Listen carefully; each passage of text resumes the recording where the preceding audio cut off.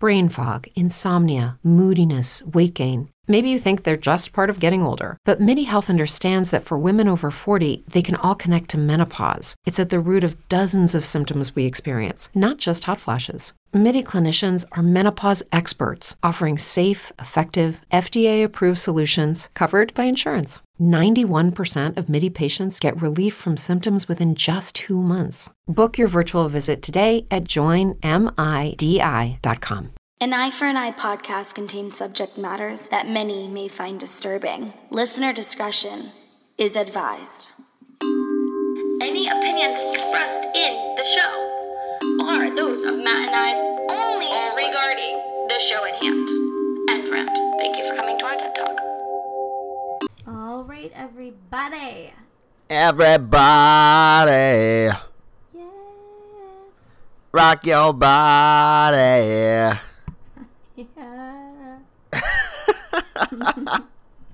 That was such a half-assed yeah. But we back, everybody. We back. With your favorite podcast from Murderly Network. Whoop, whoop. We are Eye for an eye. talking about whether or not we believe. The punishment fit the crime. Bada bing. Bada bing, bada boom. Welcome back to the show, everybody. We are so happy you have tuned in to join us today. This is a super exciting episode because it's actually one that was, what was I going to say? That was recommended by by a listener.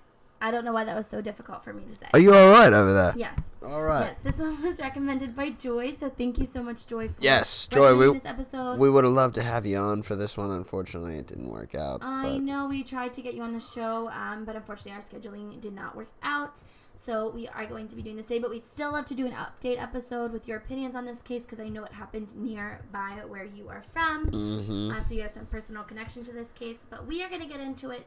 We're very thankful for all of our Patreon supporters. Just want to shout out. Woo! If you want to support our show, we appreciate every penny, literally.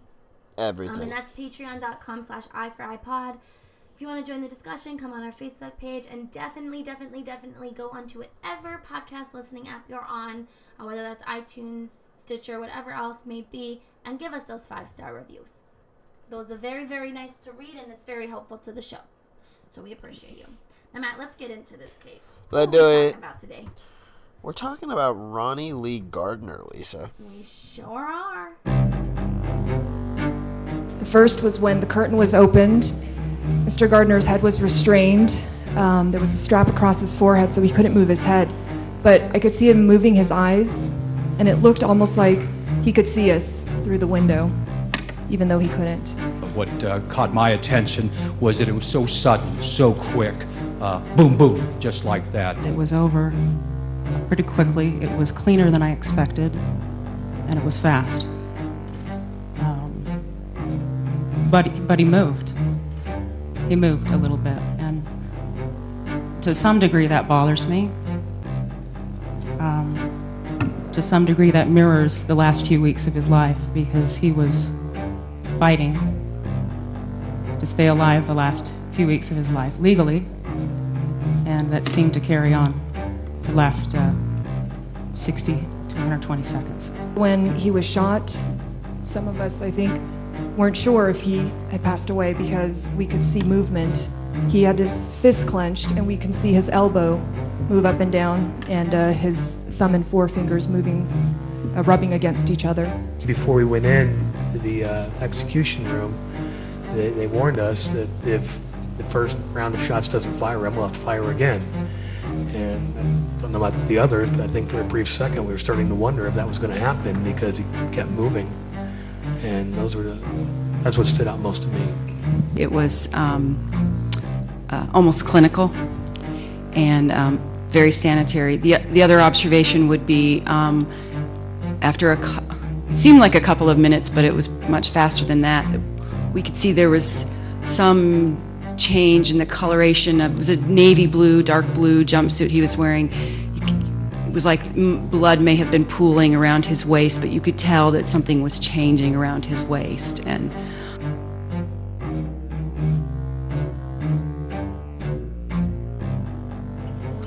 We sure are. Now, a little bit of background for you guys on Ronnie Lee. Ronnie Lee was born in Salt Lake City, Utah in 1961, the youngest of 7 children in a very busy household. 7 children. Yeah, my dad was the middle child of 9, so yeah, that to me is like, whoa! Wow. I was the oldest of 2, and I'm like... I'm the youngest of 2. Although that I think was having cool. a big family would be fun. It would be interesting, that's for sure, but I mean, I don't think Never I could... a dull day. I couldn't keep track of everyone's lives. Like, my brother's my best friend. I know where he's at. I know what he's doing. Like, I'm on point with him. Like, if I had, like, 4 other siblings that I was talking to besides him, I would lose track of their shit. I would just be like, oh, yeah, they're over in, Arkansas. Yeah, I forget, honestly. But, no, but truly, a busy household. Ronnie's father, Dan Gardner, was unfortunately a heavy drinker and alcoholic who left the household to start another family when Ronnie was only a toddler. Dan and Gardner's mother, Ruth, divorced when Ronnie was only 18 months old. And it was reported that 6 months after the divorce, Ronnie was found malnourished and wandering the streets alone in a diaper. So only 2 years old. 6 plus 18? Oh. 24. 2. Yeesh. I don't know, like, months. Oy Not vey. even months. Like, I know how many months is in a year. I like, when people talk, like, baby ages, like, I'm like, why do I have to do 36 that? months, Just tell me yeah. that they're 2 fucking years old. Yeah, I know. 2 months, 2 years Damn, old. 2 years old wandering the streets in a diaper. Yeah. That's sad. serious stuff. Yeah. Failure to care petition was filed with Child Protective Services workers, and they took Ronnie into custody, though later he was actually returned to his mother. And his relationship with his father was tumultuous, obviously, from the get-go. Dan didn't believe he was actually Ronnie's biological father and regularly told him so. Which is so traumatizing. Awful. I actually was listening to a case today on a different podcast regarding a case that we're going to cover. And I forget his name off the top of my head. But basically, Son of Sam. And Oh, yeah. he was adopted, and we'll get into it obviously when we cover the case, but he wasn't told that he was adopted, and then when he was told that his mother died in childbirth, which was not true. She gave him up for adoption because the father did not want any part of it, and I don't think she thought she could do it alone. But like when he found that out, it fucked him up. Like he cites that as why he became a serial killer. And so like it can really mess you up. And like I know from being adopted at 10 months old, like the first couple months of your life is so important, and to find out that that's all a lie or that's not true, it can really be really damaging. I mean, that's not what happened to me, but like I just know that that's like an important part of life. So as we discussed, his relationship with his father was pretty tumultuous. His father was always denying that he was the biological father, and he always told Ronnie this. Of course, this, as we spoke about, can really affect your psyche, can really affect the way your self-image, the way you feel about yourself. And according to Gardner, he was raised by his older sister and was sexually abused by his siblings. Well, how much of a common denominator are these two things? A poor upbringing with your parents being involved, either not being involved there, or just having like a troubled childhood in general, and sexual abuse into later either killers or rapists or anybody who's violent crime offenders. You know, so many of these violent offenders have that violence in their past. I mean, I think that's such a common denominator. Well, it's kind of the same thing with bullying. It's like when you're bullied, you become the bully. It's very kind true. of the same kind of mentality. It's like, okay, they hurt me, so I can hurt them. Or like it becomes normative. It becomes like what you know. Very true. So it was said that sometimes to seek refuge, Ronnie and his sister would run away to, quote, hobo camp. Hobo camp. Now, when looking back at his chaotic and troubling upbringing, it's no surprise that by age 10, Ronnie was addicted to drugs and drank to excess. At age 10. 10, that's 4th grade. Yeah. 10. Addicted to drugs and drink. It's no surprise, though, honestly. I mean, think about it. Like... Yeah, I mean, he was set up to fail. I mean, if with that kind of a that all going on in your life? A dad who's denying your existence, being sexually abused by family members or family friends. I mean, it's unfortunate that this is what kind of became of him. And it's like, it feels like he was set up to fail. Yeah. So, of course, because of the drugs and alcohol, it was, again, no surprise that Ronnie was hanging with the wrong crowds. I mean, what crowd are you hanging out with when they're letting a 10-year-old drink? 10-year-old drink and do drugs. So his first run-in with the law came when he and his brother Randy were arrested and taken to a juvenile detention center for stealing a cowboy boot. No idea why they wanted the boot. Probably just mischievous, you know. Kids do things kids like do that, stupid shit. I mean, I don't know any 10-year-olds who are drinking and doing drugs. However, I do know, you know, little boys and little girls who would steal things when they were little just to, like, kind of be, like, silly and, like, you know, mischievous. Right. Gardner would end up recalling that he felt abandoned when his father came to the detention center because what happened was he came and only picked up his brother. Oh, that's so and left fucked Ronnie up. behind. What? How sad is that? Like, That's can you horrible. imagine how horrible that would feel? Like, hey, I'm finally getting out of here, and you're young, you know, you don't know any better, and it's like, and you see a familiar face, your family member, and he comes and gets your brother and leaves you behind. It's like heartbreaking. It's really sad. And I think it's important to know about him to kind of not understand or empathize, but to kind of gauge whether or not you believe the punishment fits a crime or whether he was doomed from the start. Yeah. So Gardner's mother married Bill Lucas, who had a record that was horrible himself. He had been incarcerated in Wyoming in 1968, and Bill and Ruth ended up having 2 more children, bringing the total of kids in the home to 9, which is kind of like your dad. Yep. Ronnie ended up looking up to Bill because that was the father figure in his life. That's all he had. I mean, his dad was denying his existence, so he was like the next best thing is Bill, and unfortunately Bill was not a good... Not the best role model, yeah, honestly. No. Who are you chilling with?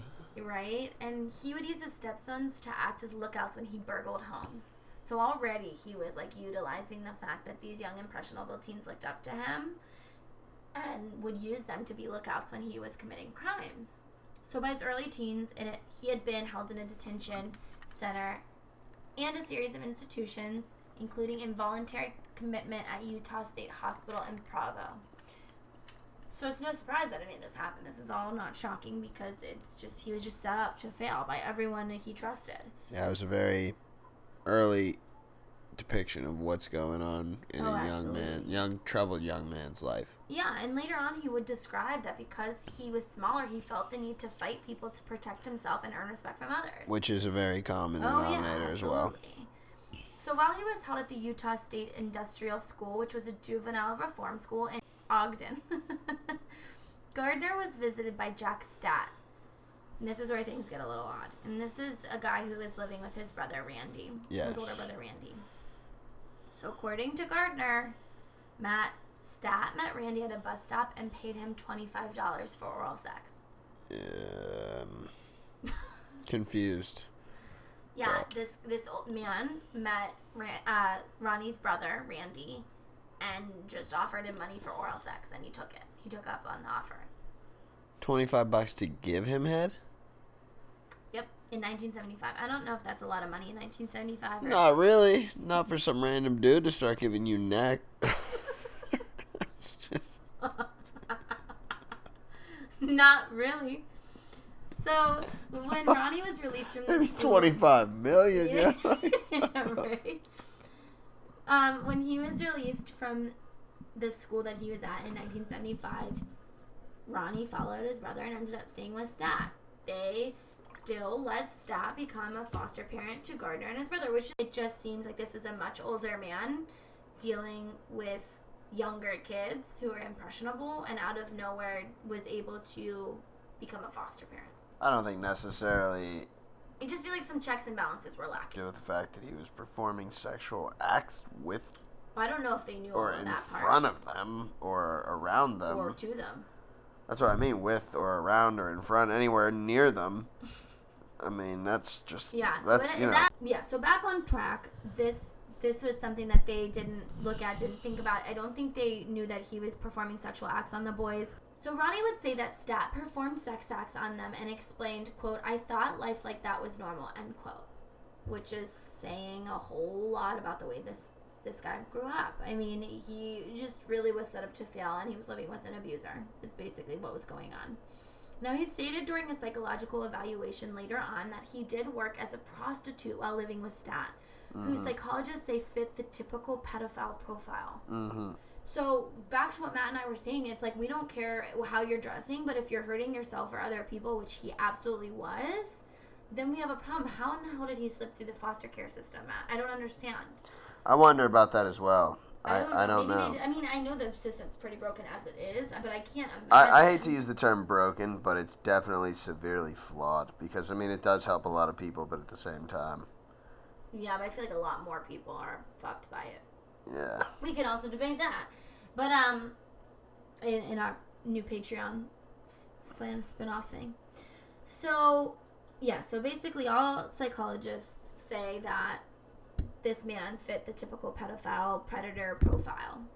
Now, although all signs point to this new living situation to be full of sexual abuse, Ronnie speaks fondly of his time in the foster care with Stat, and that it was the most stable period of his life, which really speaks to the way his life was going. And he said, quote, "Jack was a good man, and he tried to help us out," end quote. So it's kind of like a Stockholm Syndrome type of feeling, you know what I mean? Or like, you know, honestly, even though he was being actively abused, it could have been arguably better than what he was going through. I mean, trading in bad abuse for even less abuse, I mean, I could understand why that would be seen as a fond memory, because it's like you're escaping one horrible scenario and you don't really realize you're in another horrible scenario. It's like out of the flames into the fire, you Yeah. know, or out of the pot into the fire. Yeah, so I can understand why maybe he believed one was better than the other when they're both terrible. You know, it's just he was set up really horribly in life. So Ronnie was in and out of the industrial school, and during his first period in the school, he met Deborah Bischoff in the apartment complex where his mother did live. Now, Bischoff would later describe him as, quote, "very caring. He never put me in rough situations he was in throughout his life. He sheltered me from all that stuff," end quote. So it sounds like they had a good relationship. It sounds like he was very loving to her, and he made sure, you know, all of the wild Craziness. situations that he was put in, he made sure she was out of it. Right. He didn't want her involved, and I think that speaks to something, I guess. I think it says that at least you're, I don't want to say capable of showing compassion Yeah. and love, but at the same time, I mean, it shows that there were human You're not emotions. just a total monster. Yeah, there are human emotions there, and that these people that we talk about sometimes don't just always have to be considered, like you just said, monsters. Yeah. You know? No, absolutely. So, they basically, of course, started dating, and they ended up giving birth to a daughter in May of 1977 and a son in February of 1980. So he had a son and a daughter, and the following month after his son was born, unfortunately, Ronnie went back to prison for a robbery charge. Now, Gardner successfully escaped prison's maximum security unit. That's a better word. Unit. On April 19th, 1981, and was shot in the neck while attempting to kill a man who he believed raped Bischoff. So this was just a situation altogether. Now, in February 1983, he was identified as a ringleader in a disturbance in which inmates barricaded a cell block and started fires. So he's just getting in trouble, one thing after another. And on August 6th, 1984, Gardner escaped again from custody at University of Utah Hospital after faking an illness by vomiting. Jesus. I give him credit for ingenuity, I'll say that. He attacked transportation officer Don Leavitt and forced him to unlock his shackles by telling him, quote, "I guess you know, if that doctor comes back, I'll have to kill you both," end quote. Now, in the course of this escape, Gardner struck Leavitt so hard that he needed wires to reconstruct his face. Or Leavitt. Did we say it was Leavitt or Leavitt? Leavitt. So hard that he needed wires to reconstruct his face. He forced a medical student named Mike Lynch to take him from the premises on a motorcycle while pointing a gun to his back. On August 11th, a letter carrier found Leavitt's... Why do I forget what you told me the pronunciation? Leavitt. Okay, on August 11th, a letter carrier found Leavitt's firearm in a mailbox with a note from Ronnie that said, quote, "Here's the gun and wallet taken from the guard at the hospital. I don't want to hurt no one else. I just want to be free," end quote. Wow. So, Matt, this is where things take a trip. take a I mean, he's already committing robberies. He's already doing drugs. He's already, you know, wrapped up in this, you know. I mean, we're ahead of the game as far as, like, being a criminal here. I think at this point there's some element of, there's no doubt that, unfortunately, Ronnie had a lot of issues, struggled with not only maintaining some semblance of order, but also with probably, you know, figuring himself out. Like, it seemed like he wanted to have a family, he wanted to be a criminal, and then I honestly think it's almost all he knew. Yeah. I mean, his stepdad was basically like, hey, this is life. You have to watch out while I commit robberies. Yeah. So it's like, it sounds like this is just like all he knew. He only knew a life of crime. So that it's like almost, I mean, I don't empathize because I know he did some bad things, but like, are horrible things, but it's just one of those things where you have to think, like, is this a product of his environment? So, Matt, let's dive into it. What did he do? Oh, well, we're diving deep.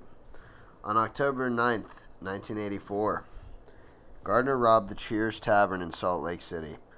High as hell, driving that train, high on cocaine. Ronnie Lee Gardner committed a robbery and ended up shooting bartender Melvin John Otterstrom in the face, killing him instantly. During the robbery, Ronnie Gardner made out with less than $100. All that. Blew a guy away for $100. You didn't even get $100. You didn't even check the register first. Why would you shoot the guy? His family's very clearly bad at bartering. Oral sex for $25, a robbery, killing someone for $100. Killing some guy for $100. Like, dude, what is wrong with you? There's like no.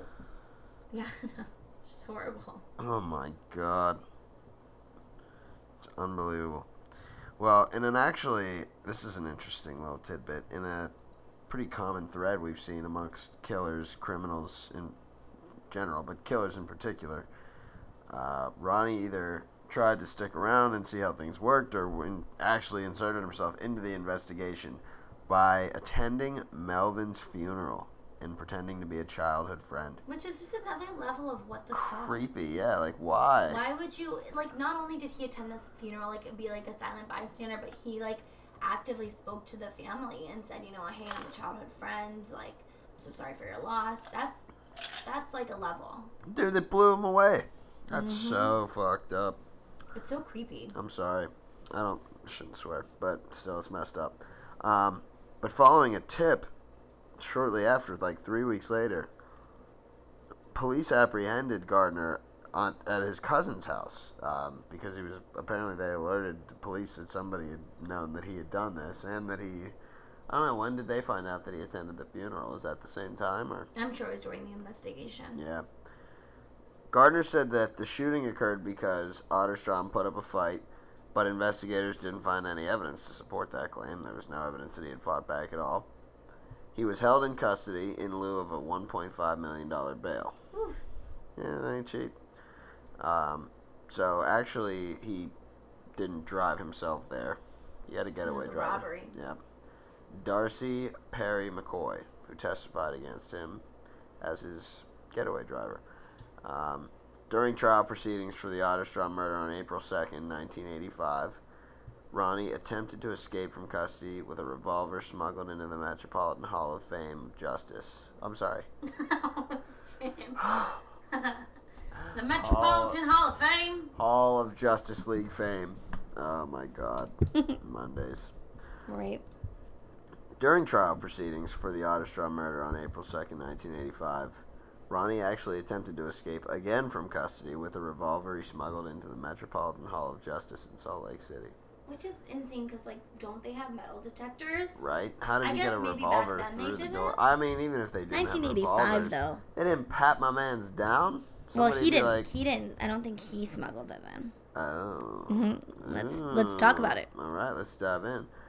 Jim Klein of the Salt Lake City Fire Department believed that the gun was passed to Gardner as he was being escorted into the courthouse from underground parking lot. But wait, can we talk about, isn't a revolver, what's a revolver? Is that the, like, tiny, like, normal, like, handgun, or is that, like... A revolver is a 6-shooter.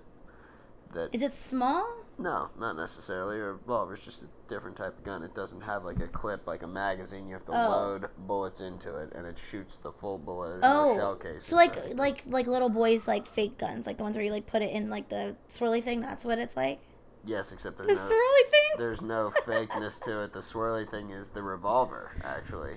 Oh, because it revolves. Exactly. Wow. And then See when how you much I know fire- about When you guns? fire a bullet, it revolves and pulls the next bullet up into the chamber. Wow. Okay. Learned something new today, everybody. Mm-hmm. That's why a revolver is called A revolver. Yes. So I recently found out something like this. I was in Thailand recently, for those of you that I have not told this to. I've pretty much told everybody. But I was at my good friend's wedding. And Congratulations, by the way. yes, congratulations, Saran and Vani. You had the most amazing wedding I've ever been to in my whole freaking life. But anyways, it was really cool because we were in a Sikh temple, and there are only a few chairs around the outside of the main room. The main, I should say, ceremony room, or I don't. Temple area, like type of thing. I wouldn't even call it the temple area because the whole building was the temple. But it was just a. Yeah. It was the Like a room. area specifically for Prayer. prayer. Exactly. Prayer room. Prayer room, if you will, like the chapel, what you would call the church, I guess. you Yeah. know? But it was a beautifully decorated room, but there were only a few chairs around the outside, and I'm like, What are those? where do we sit? You know, like, as everybody's just sitting down on the floor. And my buddy and I turned to our friend Manpreet, who is also Sikh, and we said, Preet, how are we just supposed to sit on the ground? And he was like, yeah, dude, sit Indian style. And Lutch, my buddy, and I, we turned to each other and had this moment of, oh my God, that's where it comes from. That's where the term Indian style comes from. Oh my god. I know, right? I was so floored by that. You are. It was like, boom. Oh my gosh. The mind blown scenario. Okay, so, long story, I'm sorry, but I thought that was so interesting. I had one of those moments too. So this is very interesting, though. Back to Ronnie Lee Gardner. After Ronnie was handed the gun, as he entered the basement lobby of the hall, I'm sorry, this was right before he was handed the gun. He entered the lobby of the basement of the hall. He was handed the gun by a female accomplice. He fumbled with the weapon because it wasn't very familiar to him, something he wasn't used to, and his guards retreated to the parking lot. He was immediately then shot in the chest by guard Luther Hensley. And Ronnie got one shot off and actually wounded unarmed bailiff George Nick Kirk in the abdomen. And after running to the courtroom archives, he confronted his attorneys Robert Macri and Michael Burdell. And according to Robert Macri, after Gardner pointed the gun at him, he changed aim to Burdell, who had been doing pro bono work for his church. Burdell yelled, "Oh my God," when Gardner shot him in the eye. Wow. Gardner then made his way out of the building, where he was surrounded by dozens of police officers. Gardner threw the gun away, dropped, and, apparently unaware that he had thrown the gun away, yelled, "Don't shoot, I don't have a gun." They saw you do that, though. They saw you throw the gun Yeah, away. right? Like, okay. Thanks for surrendering the gun. Thanks for throwing the gun and then saying, "I don't have a gun." Yeah. You had a gun. Okay. We're still worried. Yeah, you had a gun. He was taken to the University of Utah Health Services Center, where he was listed in serious condition, but recovered. This is with a bullet wound to the chest, yeah. Burdell died, unfortunately, his attorney, about 45 minutes later while in surgery at Holy Cross Hospital. I live off of Holy Cross Drive. Maybe I shouldn't say that to everybody, but I thought it was interesting to tell you, so I'll cut that. Yeah, it's a little bit of extra tidbit. Isn't that horrible? Awful. And I mean, just like by happenstance being in the room, he runs in and confronts them with a gun. You know, like they're there to help him. It just shows you how quickly and how randomly things can go bananas. Totally haywire. So, prosecutor. Oh, so did you say Kirk survived surgery yet? No. Okay. You want to dive in? Sure. So Kirk, the other attorney, survived, right? Was that the other attorney? Or was that the... Yes. No, he was Kirk was the other unarmed attorney. bailiff. No. Yeah, George Nick Kirk. Oh, I'm sorry. You're right. He was. Yes. So the unarmed bailiff, Kirk, survived surgery and was listed in critical condition at LDS Hospital. During an I can't speak words. So during an extensive search of the courthouse, a bag of men's clothing was found in the basement sink under a woman's restroom sink. Found in the basement under a woman's restroom sink. Prosecutor Bob Stott believed Gardner's gun had been taped to a water fountain on the first floor. How did nobody see any of this happen? I don't get it. Darcy Perry McCoy was found unarmed and was arrested later about a mile away. Her sister, Karma Jolly Hainsworth, was sentenced to 8 years in prison for delivering the clothes and messages in preparation for the escape attempt, but the identity of the person who provided Gardner with the firearm was not known at the time. State Corrections Director William Vickery cleared the actions of the prison guards who escorted Gardner, but Salt Lake County Sheriff N.D. Pete Hayward said that the guard who shot Gardner should have kept shooting until Gardner was dead. Wow.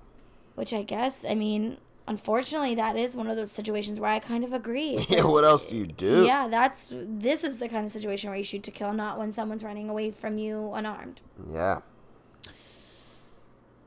So Sheriff Hayward said that the escape attempt, Matt, happened to be well planned. Of course. And, they had 7 steps to this. It seemed like there was some pretty ornate planning going on here. Right? Like they had somebody already set up to come in the same entrance, have the gun ready. Smuggle this gun in, tape it underneath. You had to come in with some tape. Yeah. Some duct tape, some notes. You had clothes all picked out. This was definitely a setup situation. So Otterstrom, a mountain climber and veteran of the 19th Special Forces Group of the Utah National Guard, was survived by his wife, Kathy, and his 5-year-old son, Jason. Burdell, a Vietnam veteran, former engineer, and member of the Sumam Church, was survived by his girlfriend, Donna New, who would go on to advocate against Gardner's execution, which is an interesting note. Very interesting. So we want to take I wanted to check on that, too. I was like, okay. Yeah, if you're against the death penalty, if you're against death penalty, it doesn't matter who it is. It's kind of like pro-life or pro-choice. I always wonder, though, when people that have a personal connection, I want to ask them again, when you have a personal connection, does it seem different to you? Because you are against the death penalty, but it's interesting. Yeah, in this case. But I wanted to take a quick little baby moment of silence for the 3, I guess, because the other guy was shot in the bar, which started all of this. Moments of silence for their loss. All right, so let's get into the sentencing and incarceration. You tell me all about it, Matt. Okay, let's do it. So, Gardner was diagnosed after several tests with antisocial personality disorder. For those of you unfamiliar, what that is, antisocial personality disorder is a personality disorder characterized by a long-term pattern of disregard for or in violation of the rights of others. A low moral sense of conscience is often apparent, as well as a history of crime, legal problems, or impulsive and aggressive behavior being common. Sounds like if you looked that up in a dictionary or a thesaurus or whatever. That's me. I was going to say Ronnie's name would be there. Oh, yeah, Ronnie. However, also Matt. It's Matt. Yeah, Ronnie. This is what I deal with daily every day. Ronnie for sure. No, but honestly, so antisocial personality disorder. They hit that on the head. I would totally agree. It's a very specific diagnosis. Obviously, if there's not many people that fit into that mold, because the crime element in particular, that's very specific, but also your blatant disregard for the rights of others, for people around you, and that includes anyone, family, friends, quote unquote family and friends, anybody who would be, in your way is just irrelevant to you, and things of that nature. With people like that, it's almost like, how do you rationalize with them? It's so hard to realize that there are people that suffer with these mental illnesses. Yeah, right. Because it's so hard to comprehend that you don't care about anybody else. You know what I mean? You just literally have the inability to give a shit. Yeah, think about it. Some people, we say, everybody at some point, I don't even give a shit. But there are people out there who, like, literally are like, yo, if I run you over with my car, I'm going to keep driving. Yeah, like, I don't. that's the end of that. You know what's interesting that has nothing to do with this, but I was listening to a podcast talking a lot about sociopathy, and basically it said that, hold on. Basically it said, okay, so I was sorry, I hit the thing on my microphone. So I was listening to a podcast talking about sociopathy, and basically the podcast was talking to some person who is self-diagnosed as a sociopath. And did you know it's like normally Self-diagnosed being the key word. Yeah. But basically, it said that a lot of CEOs are sociopaths. Yeah, I have heard that, actually. Or have the traits. Have those traits, yeah, I've read that. And then, because like, you're able if to, you like, look hire at a lot of fire, successful not give a people, shit. yeah, a lot of successful people, they say, fit into that mold. Because you have to make a lot of hard decisions. So it's not always a bad thing. Like, we're not saying people with antisocial personality disorder are going to go out and commit murders. We're just saying in this case that you almost added have to be able to give people away without having any fear of that. Because that's, I think, like, what a sociopath is most ruthless for. If it's somebody you care about or somebody, like, you know, there are sociopaths that have killed people. But there are sociopaths that are just people. You know, just normal human beings. Oh, yeah. That are functioning, walking around every day out here. Of course. But aren't, you know, like, not murdering. Psychopaths, like, where they, like, are detached from their mind and have no intention of, like, coming back to it. Yeah. But there are people who...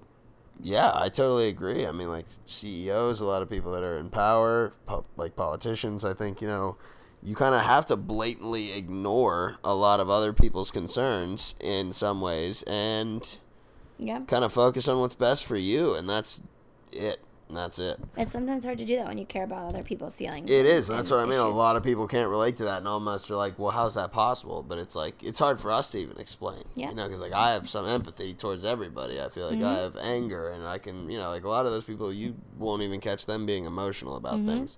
If you're a woman over 40 dealing with hot flashes, insomnia, brain fog, moodiness, or weight gain, you don't have to accept it as just another part of aging. The experts at MIDI Health know all these symptoms can be connected to the hormonal changes of menopause. And MIDI can help with safe, effective, FDA-approved solutions covered by insurance. 91% of MIDI patients get relief from symptoms within just 2 months. Book your virtual visit today at joinmidi.com.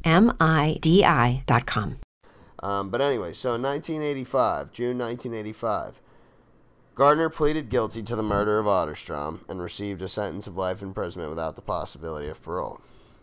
At one point, he threatened to disrupt subsequent court hearings because he was upset over having to wear a required leg brace that would lock if he attempted to escape again. Well, duh. At this point, yeah, bro, what did you expect? I'm surprised you're not in a Hannibal Lecter cage. Yeah, how do they not have you in a cage with a face mask by now? Like, come on, bro. Like, you are clearly an escape risk. I always You've only tried to escape of every prison you've ever been to. For anybody that's a huge Harry Potter nerd like me, but, like, if you've seen the movies...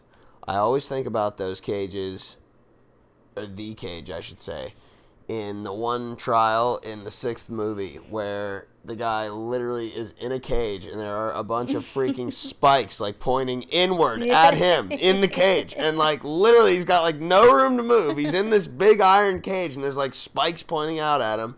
And I'm like, that would be... so creepy and uncomfortable, I could not imagine, but that would be a cool idea to keep, like, really fucked up people in. Like the Chokey and Matilda. Yes. My dad used to tell me that I was going to go into the Chokey if I was bad. That's awful. That's terrible, Steve. Come on. That is just terrible. That explains so much. Hey.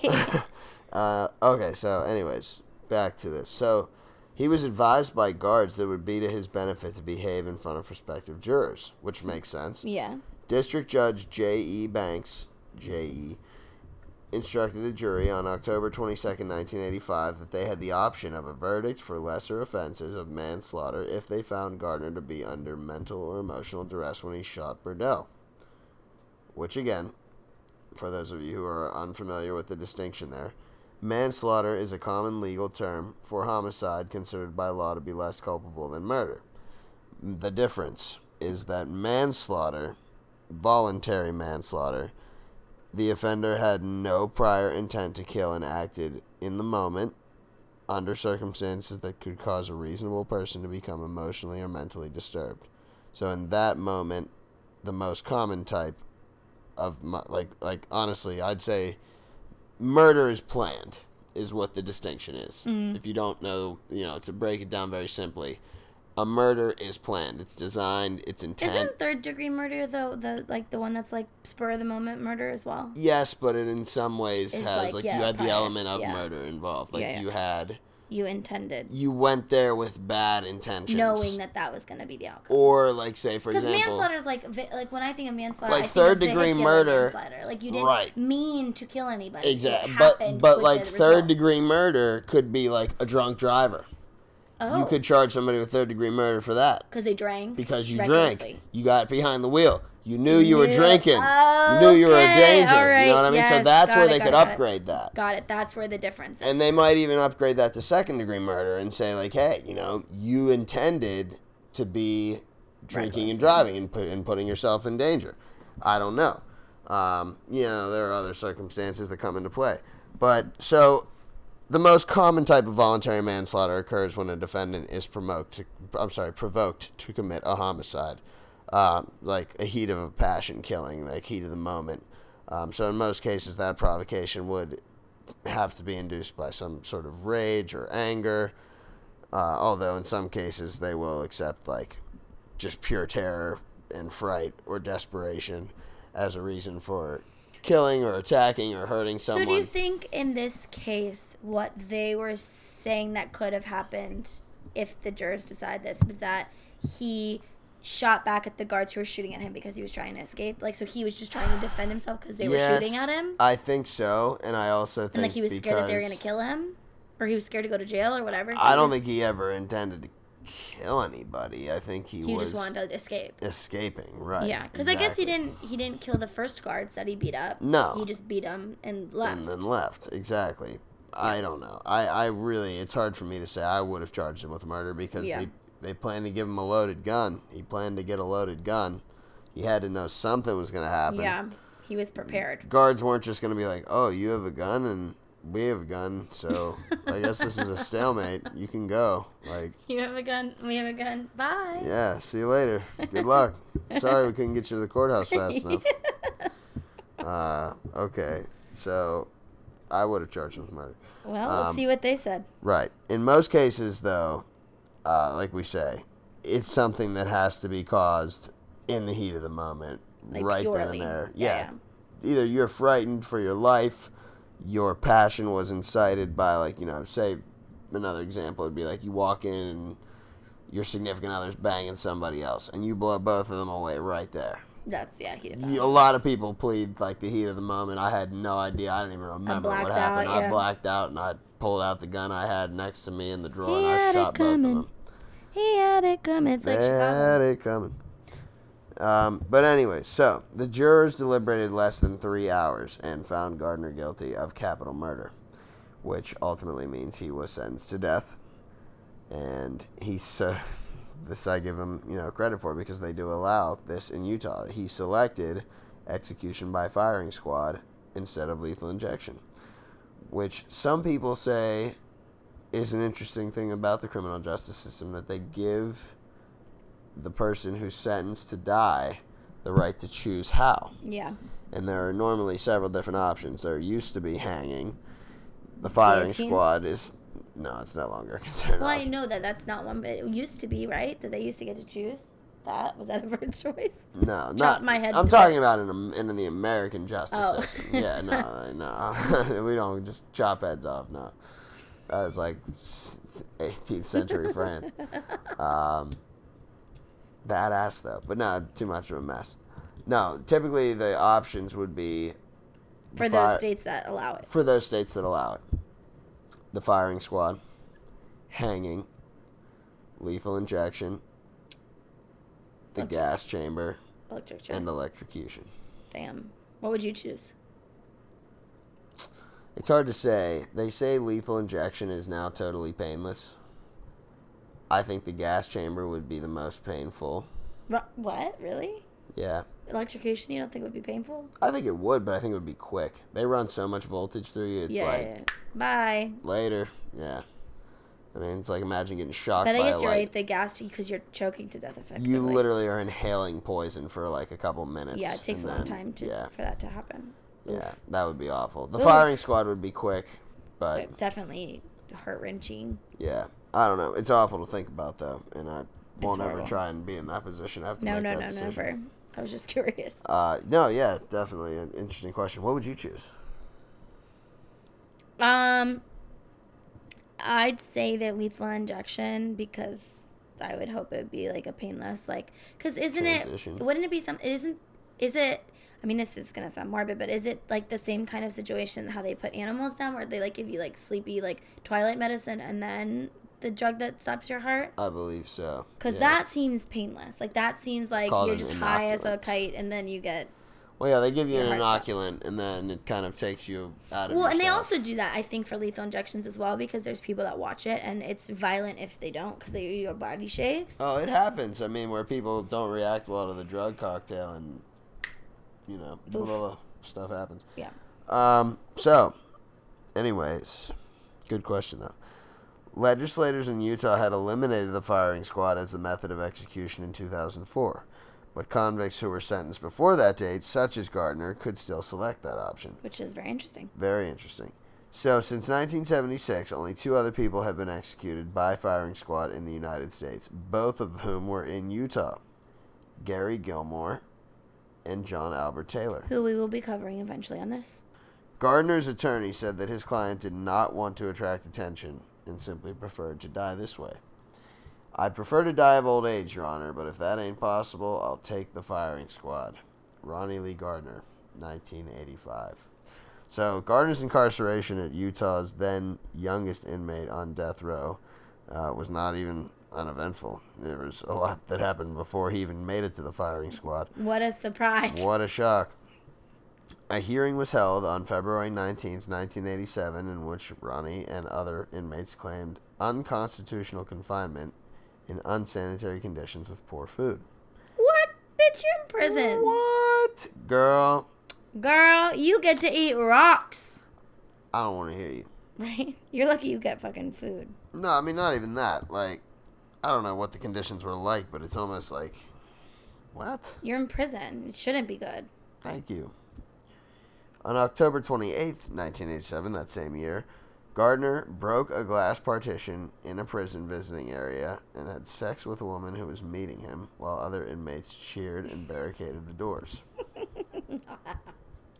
Wow. He wasn't fucking around with the last times he had on it. He said, No. you know what, you're putting me to death. I'm going to make this the best motherfucking time I've ever had. He did it right. I'll give him that. I wouldn't say right, but he did it. According to state... Seriously. According to state prison spokesperson Juan Benavidez, though Gardner had knocked out the lights, an officer who was in the control room could still see what was going on, though he claimed breaking the lights was an accident. In 1993, Utah State Representative Dan Tuttle introduced what he called the Ronnie Lee Gardner Bill, in which he proposed that law enforcement officers be permitted to shoot inmates attempting to escape, whether they are, quote-unquote, armed or not.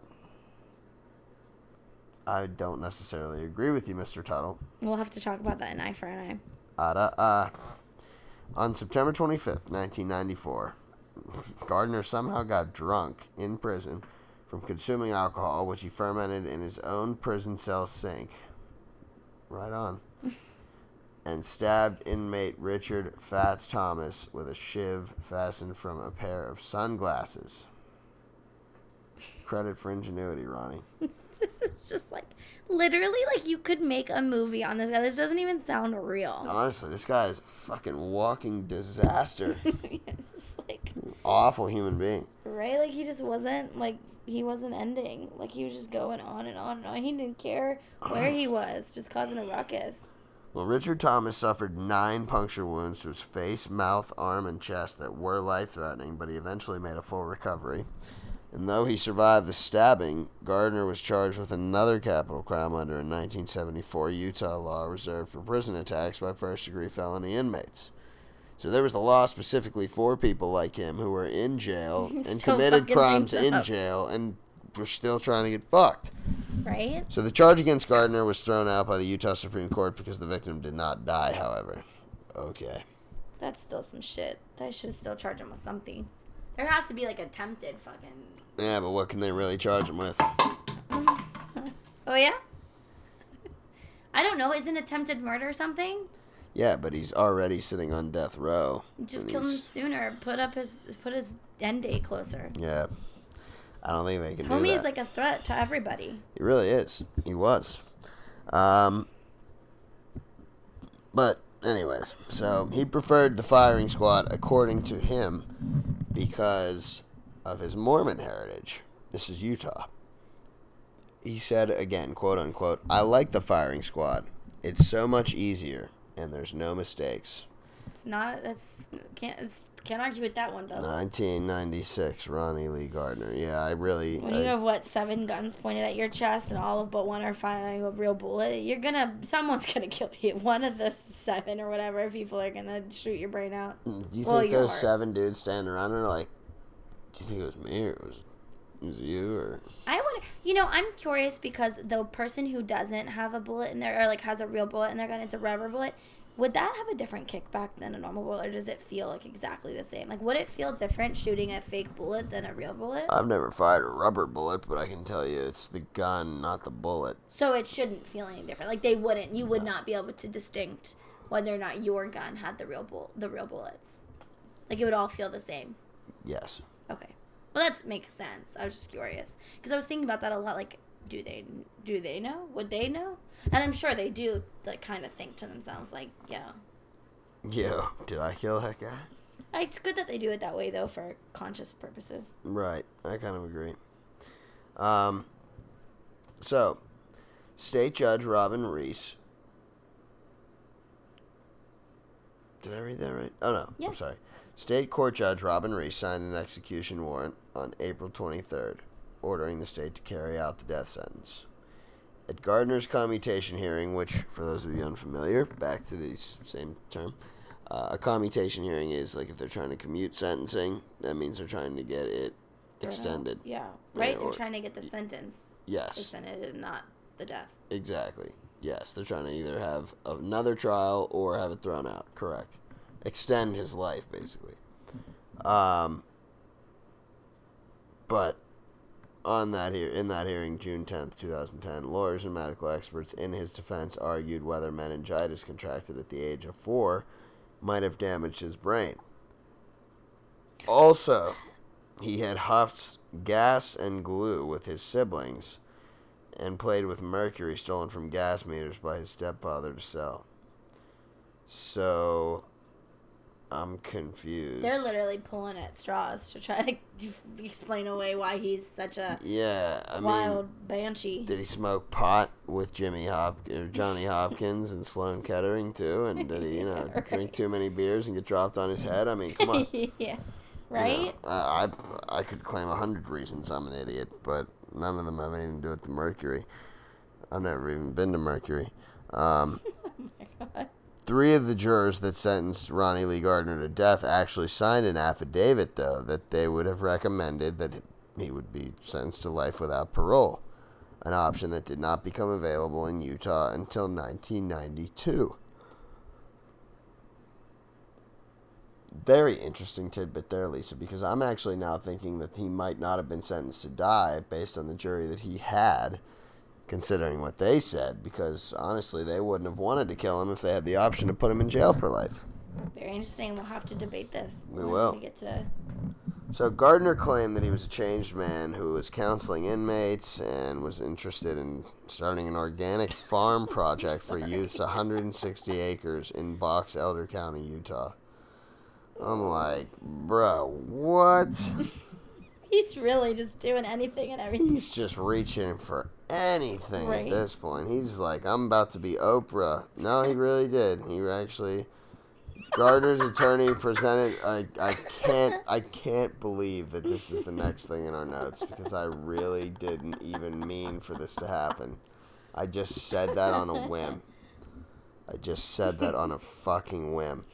Gardner's attorney presented a letter his client wrote to Oprah Winfrey, requesting funds for the project. So he wasn't going to be Oprah. He wanted to get Oprah's money to be fund like his farm Oprah. project. Yes. His farm project. For his farm for youths. Like, what were they going to do on the farm? Who's going to give this sexual deviant guy who is beating people to death and Yeah. shooting people and a farm and be like, yeah, here's my a bunch kid. of kids and farms. Take the kids up there and spend the weekend with them, Michael Jackson. Garner argued that it was not justifiable to execute him after so much time had passed since he committed the crime. This is true though, because I mean that point I don't necessarily agree with, but it has been a lot of time. He was sitting on death row for quite some time. Yeah, but I don't actually think that you can ever say that. Like, oh, well, he's been there for a while. Maybe he's better now. Like, You're right. no, he's been there too long. We should just kill him already. Like, what do you mean? That's, like I said, I'm very pro death penalty. We've had this discussion before. A dude like this, I'm like, take him out back. See you later. Or not. But here's another quote from Ronnie, and I love that we have a lot of quotes available from him because a lot of these people. He had a lot of time to talk. Yeah, that's true. He spent a lot of time on death row. He wasn't doing shit else. Trying to create his farm with Yeah, he was thinking about his farm. He was coming up with ideas for the farm. He's like, oh, I have a swing set over there and a pond over there by the This by will be the the fence. cornfield. This will be the cornfield This where is all where the the children cows can will be. play. Like, Ronnie, we're going out to yard time for like 20 minutes, bro, and then shut the fuck up. Yeah. So, here's another good quote from Ronnie. I can do a lot of good. First of all, I'm a good example. There's no better example in this state of what not to do. Ronnie Lee Gardner in 2010.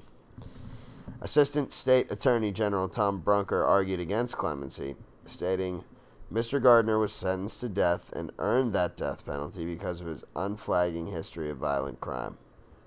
I couldn't have said it better, Mr. Brunker. The family of the late George Nick Kirk recounted how his being shot by Gardner affected their lives and ultimately shortened Kirk's life. Kirk's daughter, Barb Webb, said, he's done a lot of horrific things in his past, and I think, given the chance, he would do them all again.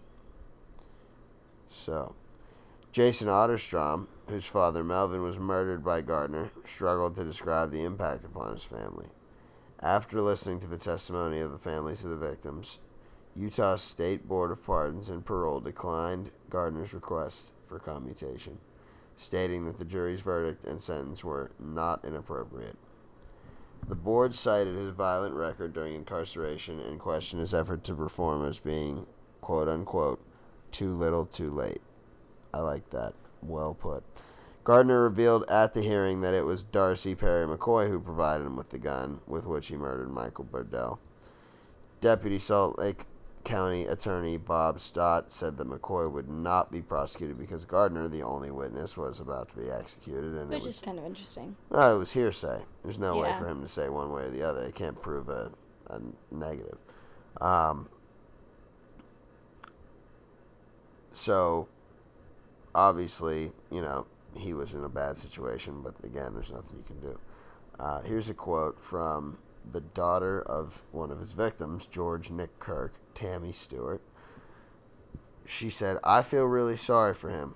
I do feel sorry, but he made that choice. Amen, amen, amen. Amen. I agree.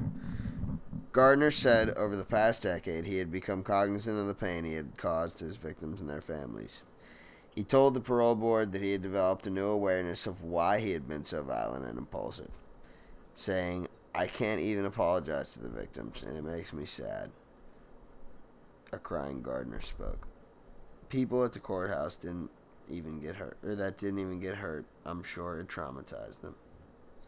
The U.S. Supreme Court turned down final appeals on June 17th, although a court order indicated that dissenting justices Stephen Breyer and John Paul Stevens would have granted a stay of execution. So this made it all the way to the High Court. Which is wild. And that every all point the justices he had voted on it. One little bit. There was some iotas of sympathy here for this man. I mean, even like we said, the original jury, the grand jury, the Supreme Court Right? There were all had people some. who believed in him. Yeah, I mean, or didn't believe in him, but didn't believe that he deserved to die necessarily for what he'd done. The U.S. Supreme Court, though, there are 9 justices, and 2 of them were dissenting, saying that, they wouldn't have executed him. Utah Governor Gary Herbert also declined to intervene because Gardner had a full and fair opportunity in court, quote unquote. And the governor, by the way, after the court has ruled, after everything, is the last person that can rule clemency, grant clemency, exactly. Gardner lived in a 6-by-12-foot cell in Unit 1, a maximum security facility in the prison. He slept on a thin mattress atop a hard bunk. His cell's only other amenities were a stainless steel toilet, a sink, a mirror, and a small window that overlooked part of the prison yard. Sorry, but I don't care. I'm sorry, when you're in prison, you don't deserve a king-size bed and fluffy pillows. I'm with you. I mean, I think there has to be prison is prison. I don't care. It's supposed to be uncomfortable. It's a place for uncomfortable unless you're people. properly put in there, unless you're innocent and you're put in jail, I don't give a fuck if you're living on a hardwood floor. Mm-hmm. I mean, not a hardwood floor. On a hard bunk, though. Yeah. Yeah, I'm with you. I mean, I don't think there should be any extra comforts afforded to somebody who's on death row. No. Hell no. No. But Wednesday night, for the first time in about 25 years, Gardner was permitted to reach through the bars of his cell and touch his family. Which is kind of sad. It is sad. In the midst of all those who loved Gardner, there were some who never knew him at all but wanted to offer support, even if he had killed someone they loved. Donna Taylor, Burdell's niece, and her husband, Lynn, sought out Gardner's family early on to let them know that there are people who care about them. We put it behind us 25 years ago when it happened, she said. We didn't like that they kept saying he's being killed because he killed Mike. This is the last thing Mike would have wanted. I just hate that his family has to go through this now. It's a strong woman that said that. Absolutely. That's a strong woman that said that. Unbelievable. I mean, to forgive somebody shortly after they're killing her son. She said many family members have felt angry, like they were shut out, when they constantly tried to point out that Burdell wouldn't have wanted to see Gardner die on his behalf. But she was certain that the 2 men will meet, and there will be no qualms between them. I think Mike will be right there to welcome him home, she said. You just forgive. You just do. And if you don't forgive, it just hurts you. Michael is at peace. He's fine. Wow. Gardner's family said they would not witness the execution. He don't want that to be our last image, Randy Gardner said. He don't want us to have nightmares and bad dreams. Whew. Wow, that's heavy. Right? It makes me kind of want to cry. But it's just because I'm an emotional wreck right now. But also, it's really deep. It's really, like you said, it takes a really strong human being to say such things. Yeah. About the man who senselessly murdered your family members. Remember. Couldn't imagine that perspective. So let's talk about his actual death, Lise. Let's do it. So opponents of capital punishment did gather at the Utah State Capitol to hold a rally during the final appeals. And I do feel like this happens a lot, especially in places where the death penalty is still big. I mean, there's just kind of like abortion clinics. There's always going to be people protesting. So I do believe this is pretty common. The protest was attended by Gardner's family and was organized by Utahns. Is that how you would say that? Utahns. Utahns. For alternatives to the death penalty, and also included the support of Brian King of the Utah House of Representatives, who pledged... What? Nothing. Oh. Who pledged to urge the legislature to reconsider the use of capital punishment. The family of murder victim Michael Burdell, who we talked about, had also appealed on Gardner's behalf, stating that Burdell was a pacifist who would have opposed the death penalty. News media arrived from around the world and raised issue of blood atonement because of Gardner's citation of his Mormon roots in selecting the firing squad. Some followers of Mormonism were taught that murder is so heinous that the blood of the offender must be spilled to pay for their sins. The Utah Department of Corrections provided Gardner's attorney, Andrew Parnas, with the documentation about executions by the firing squad and lethal injection. So they did give Gardner's attorney information on both, and the records included the Utah execution team's training and expertise. So I guess that was another effort to say, like, hey, you can choose which one you want. This is how they both go down. This is information on both. Right. Which is very interesting. Very. In the hours leading up to his execution, prison officials described Gardner's mood as, quote, reflective and calm. Gardner slept, read Mail and David Baldacci's Divine Justice, a novel about former... Baldacci. Fuck life. Read Mail and David Baldacci's Divine Justice, which is a novel about former CIA assassin.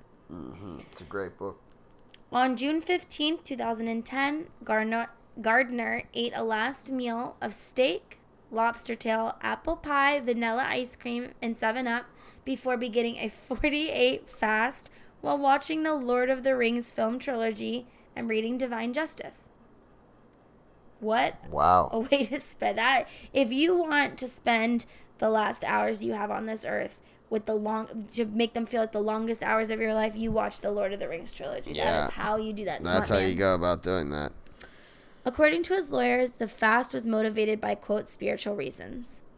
Ronnie was visited by an LDS bishop and his family before the execution. Gardner walked voluntarily to the place of execution, and when asked when he had any last words, he responded, I do not. No.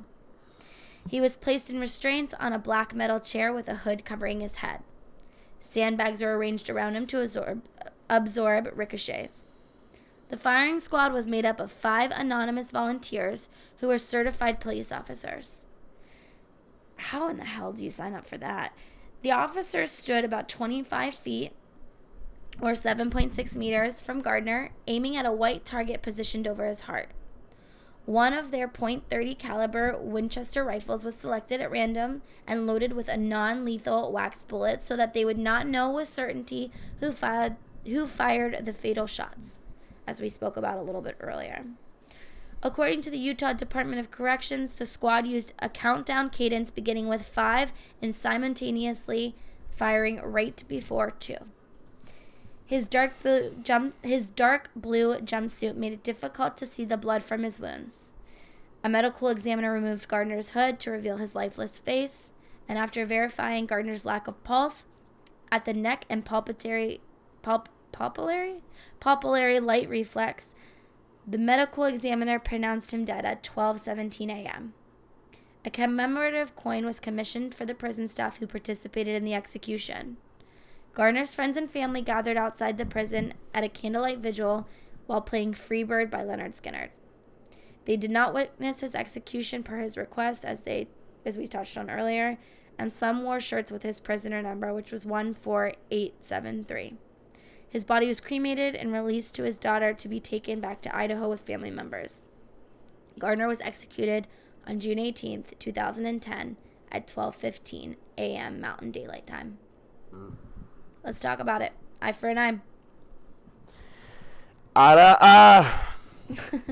Well, one of these days I'm going to have to play that song off Honcho Jack. That's Travis Scott and Quavo. It's called... We should ask them if we could use... if we could have rights to their song. I know. That would actually be a dope intro song. Yeah, we'd have to pay our souls away to fucking... Yeah, Quavo and Travis Scott. I don't even want to know what you're charging for rights anymore, fellas. But... anyways, what do you think, Lisa? Eye to eye. Let's just talk about that first before we talk about anything else. Do you think justice was met here? Do you think Ronnie deserved to die? All right. So, yes. And I am not someone that's like, oh my gosh, yes, death penalty. And I'm not someone who's, oh my gosh, no, the death penalty. Right. I take it very situationally. Of course, everybody does, because, like, that's what it's about. But, you know, like we talked about, people who are opposed to death penalty oppose it every single time. People who are on the fence can go back and forth, because sometimes it's deserved, sometimes it's not. Right. Or, you know, arguably deserved. And like every case we talk about, it's case-by-case basis. Yes, absolutely. And so, for this particular man, I do empathize that his upbringing was, I'd say, if not 100%, very close to it, to blame for how he ended up. Oh, I think he was it's set completely, up to fail. Yeah, I think it's completely relevant to But what happened to him. But I think that he was a danger both in prison and outside of prison. Yep. He was a danger to guards. He was a danger to other inmates. Yep. He was a danger to himself. He was a danger to everybody. He was a danger outside of jail, inside of jail, constantly. On his way to the courthouse. Honestly, that's exactly how this happened. And so it's like, it's one of those things where it's horrible that it seemed, it had to end this way. But I think all in all, it was the right decision, just because as much as he was repenting and whatever, he had chances to do that years and years and years and years before, and he didn't. Up until, right around his execution, he was, getting in trouble for things, starting riots, all those kind of things. And I think only in the last couple of years of his life is when he calmed down. And I think, unfortunately, I think it gives you some perspective to be sitting there staring death in the face. But he was staring death in the face the whole time. Yeah. But, and I think that, unfortunately, they were right in saying it's too little too late. If you wanted to show, if he had been a model prisoner, I think maybe they would have reconsidered or granted him, his stay. I don't think he earned that, though. I don't think anyone could trust that. Anyone could trust that, hey, if we do give you extra years, who's to say you're not going to turn around and attack another guard or attack another inmate or, do something to hurt yourself or others. And unfortunately, that's what happened. So I feel like in this case, I do agree the punishment did fit the crime. What do you think? Yeah. I'm going to keep it simple. He killed 3 people. Tried to kill 2 more at least. I just don't think a person like this, despite their awful upbringing, I just don't think once somebody's reached that point, you can't bring them back necessarily. Mm-mm. And to have them sitting in jail, just to suffer in jail, what's the freaking point of that? Well, some would argue it's to suffer. Yeah, but honestly, come on. This guy is more of a threat in jail than he is outside, it seems like. He's causing riots, he's causing fights, he's killing people, stabbing people in jail. Yeah. I agree, but I think that's what people would say. No, you're right. No, I know you're just making a point. Some people believe that I'm life just in saying, jail is worse than... for people who ask for the death penalty, I kind of want to keep them in jail. Because, I'm not giving you what you want. Yeah, you're in prison for a reason, bro. Yeah, but I think they almost use that psychologically, thinking maybe I'll get myself off of death row by saying I'd rather not be on death row. Or I'd rather be on it. I'd rather be on death row, exactly, right. Declaring insanity and, why do you want to die? But anyways, I don't believe that there was anything here that I would say, no, I don't think he should have died because of this. Because I think everything in this case points to the fact that not only did he do it, but he didn't really show a lot of remorse for anything he's done. So, at least until the late stages of his life. But yeah, going back to a little bit about what we were talking about before. Just saying with manslaughter and a little bit of the difference between manslaughter and murder. Do you think that in a case like this where, somebody who's, and I'm just saying, we know what Ronnie Lee Gardner did. Mm-hmm. Okay, obviously this wasn't his first crime. But say, for example, somebody is running or is just, incidentally doing something unrelated, commits a crime and accidentally kills someone. If it's truly an accident, I don't think they should get the death penalty. Because a lot of times those people are charged with murder because it's committed at the same time as a crime. Yeah. Well, what my thing is and what you said is that when Ronnie shot the attorneys, the way he got the weapon was a very planned way. Now, whether that was to kill someone or not, when you pick up a gun, in my belief, that I think, and people are probably going to be pissed and fight me on this, but I think when you own a handgun and not a hunting rifle, you're taking the responsibility knowing that you may one day need to use that. You don't just have a gun to never touch it. You hope that's the case. But you go into... I don't think anybody who buys a gun is necessarily thinking, I'm going to use this. Yeah. But, that's what I'm saying. Not everybody. When you buy a gun, or when you use it, or when you have a gun in your possession, you have in your possession, knowing that maybe, unfortunately, one day you will have to I might have to use this. And you're willing and ready to do that if need be. Of course, not everyone's, shooting and willing. So I think the fact that Rodney brought a gun to the courthouse, knowing he was trying to escape, and that was the plan. It was never to murder someone, I don't think. But the fact that you brought a gun, which is a lethal weapon, to get out, knowing that you might have to use that weapon and that could result in someone's death. Maybe he didn't think that far ahead, but I think even that planning, that's taking a chance. It's reckless. It's right. And you killed someone. I don't believe that he planned on killing anyone that day. I don't either. I don't think necessarily it was intended for him to go and shoot a bunch of people. If you had that, you wouldn't have asked for a revolver. Yeah. You know what I mean? You only get 6 shots. Yeah. So that ain't a weapon of mass destruction. One shot. Don't miss your chance to blow this opportunity. Opportunity comes once in a lifetime. Give it up. Shout out Eminem. Shout out Eminem. But that's the part that gets me, because it's like, is that how they got it? Like, why didn't he get manslaughter then? I think because... Do you think it's because people thought that he intended to kill someone that I think day? because he was also intending to commit a crime. Oh, it's like not even about murder. It's just I think any felony you commit while also committing a murder is immediately first-degree murder. That's just what it is. It's felony murder. Well, shit. Exactly. So that's what I mean. If you're robbing a bank... But this wasn't a robbery, so is that a felony to escape? Escaping from custody? Yeah, I guess that yes. Well, damn. Yes, my man. Do you agree with that? I do. I mean, once Why? you're already in custody, there's a reason you're in custody, right? If you're trying to flee. So, like, if you are committing a robbery, got caught up in some nonsense, and someone's shooting at you, so you shoot them, you do believe it's fair to put them in jail for the rest of their life? Well, if you hadn't been in the robbery, you wouldn't have been here in the first place, so... Yeah, but that's argued. Like, every crime ever could be argued like that if you weren't at the... Yeah, but I'm saying, I think based on that, yes, if you kill somebody, yeah, you should be in jail for life because you were trying to commit that crime to commit the other crime. Yeah. You know what I mean? All the crimes are trying to be committed. Yeah, you're almost like trying to get out of one. So that wouldn't change what you thought? No. Not necessarily. I don't think it would. I don't know. I think I don't know. Would you have given him the death penalty instantly? Or would... Because, like, so the way I base the death penalty is I do base it off of also the crimes he committed while he was in jail. Like, he just didn't stop. He was just clearly violent. Would you have given him the death penalty just based on... I guess he committed a murder and then committed 3 more murders. So never mind. Ignore that last question. So all in all, I think we agree the punishment does fit the crime. I would say so. In this case, yes. I believe he absolutely does. Yeah.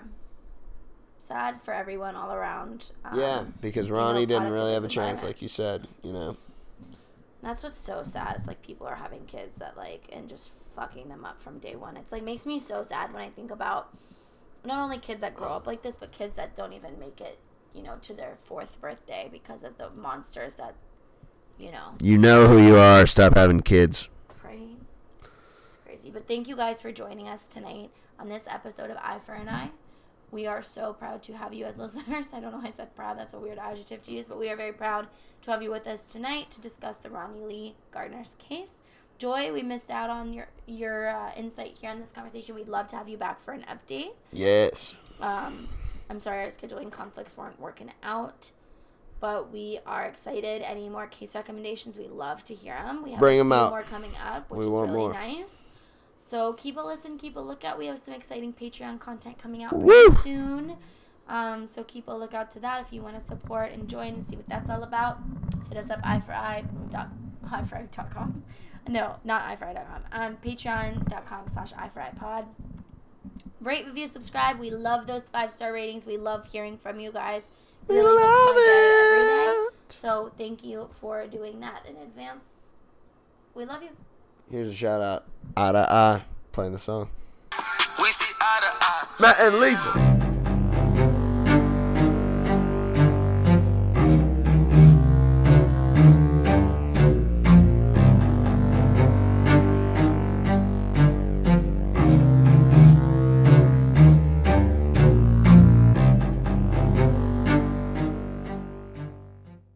brain fog, insomnia, moodiness, achy joints, weight gain. Maybe you're thinking they're all just part of getting older, or that's what your doctor tells you.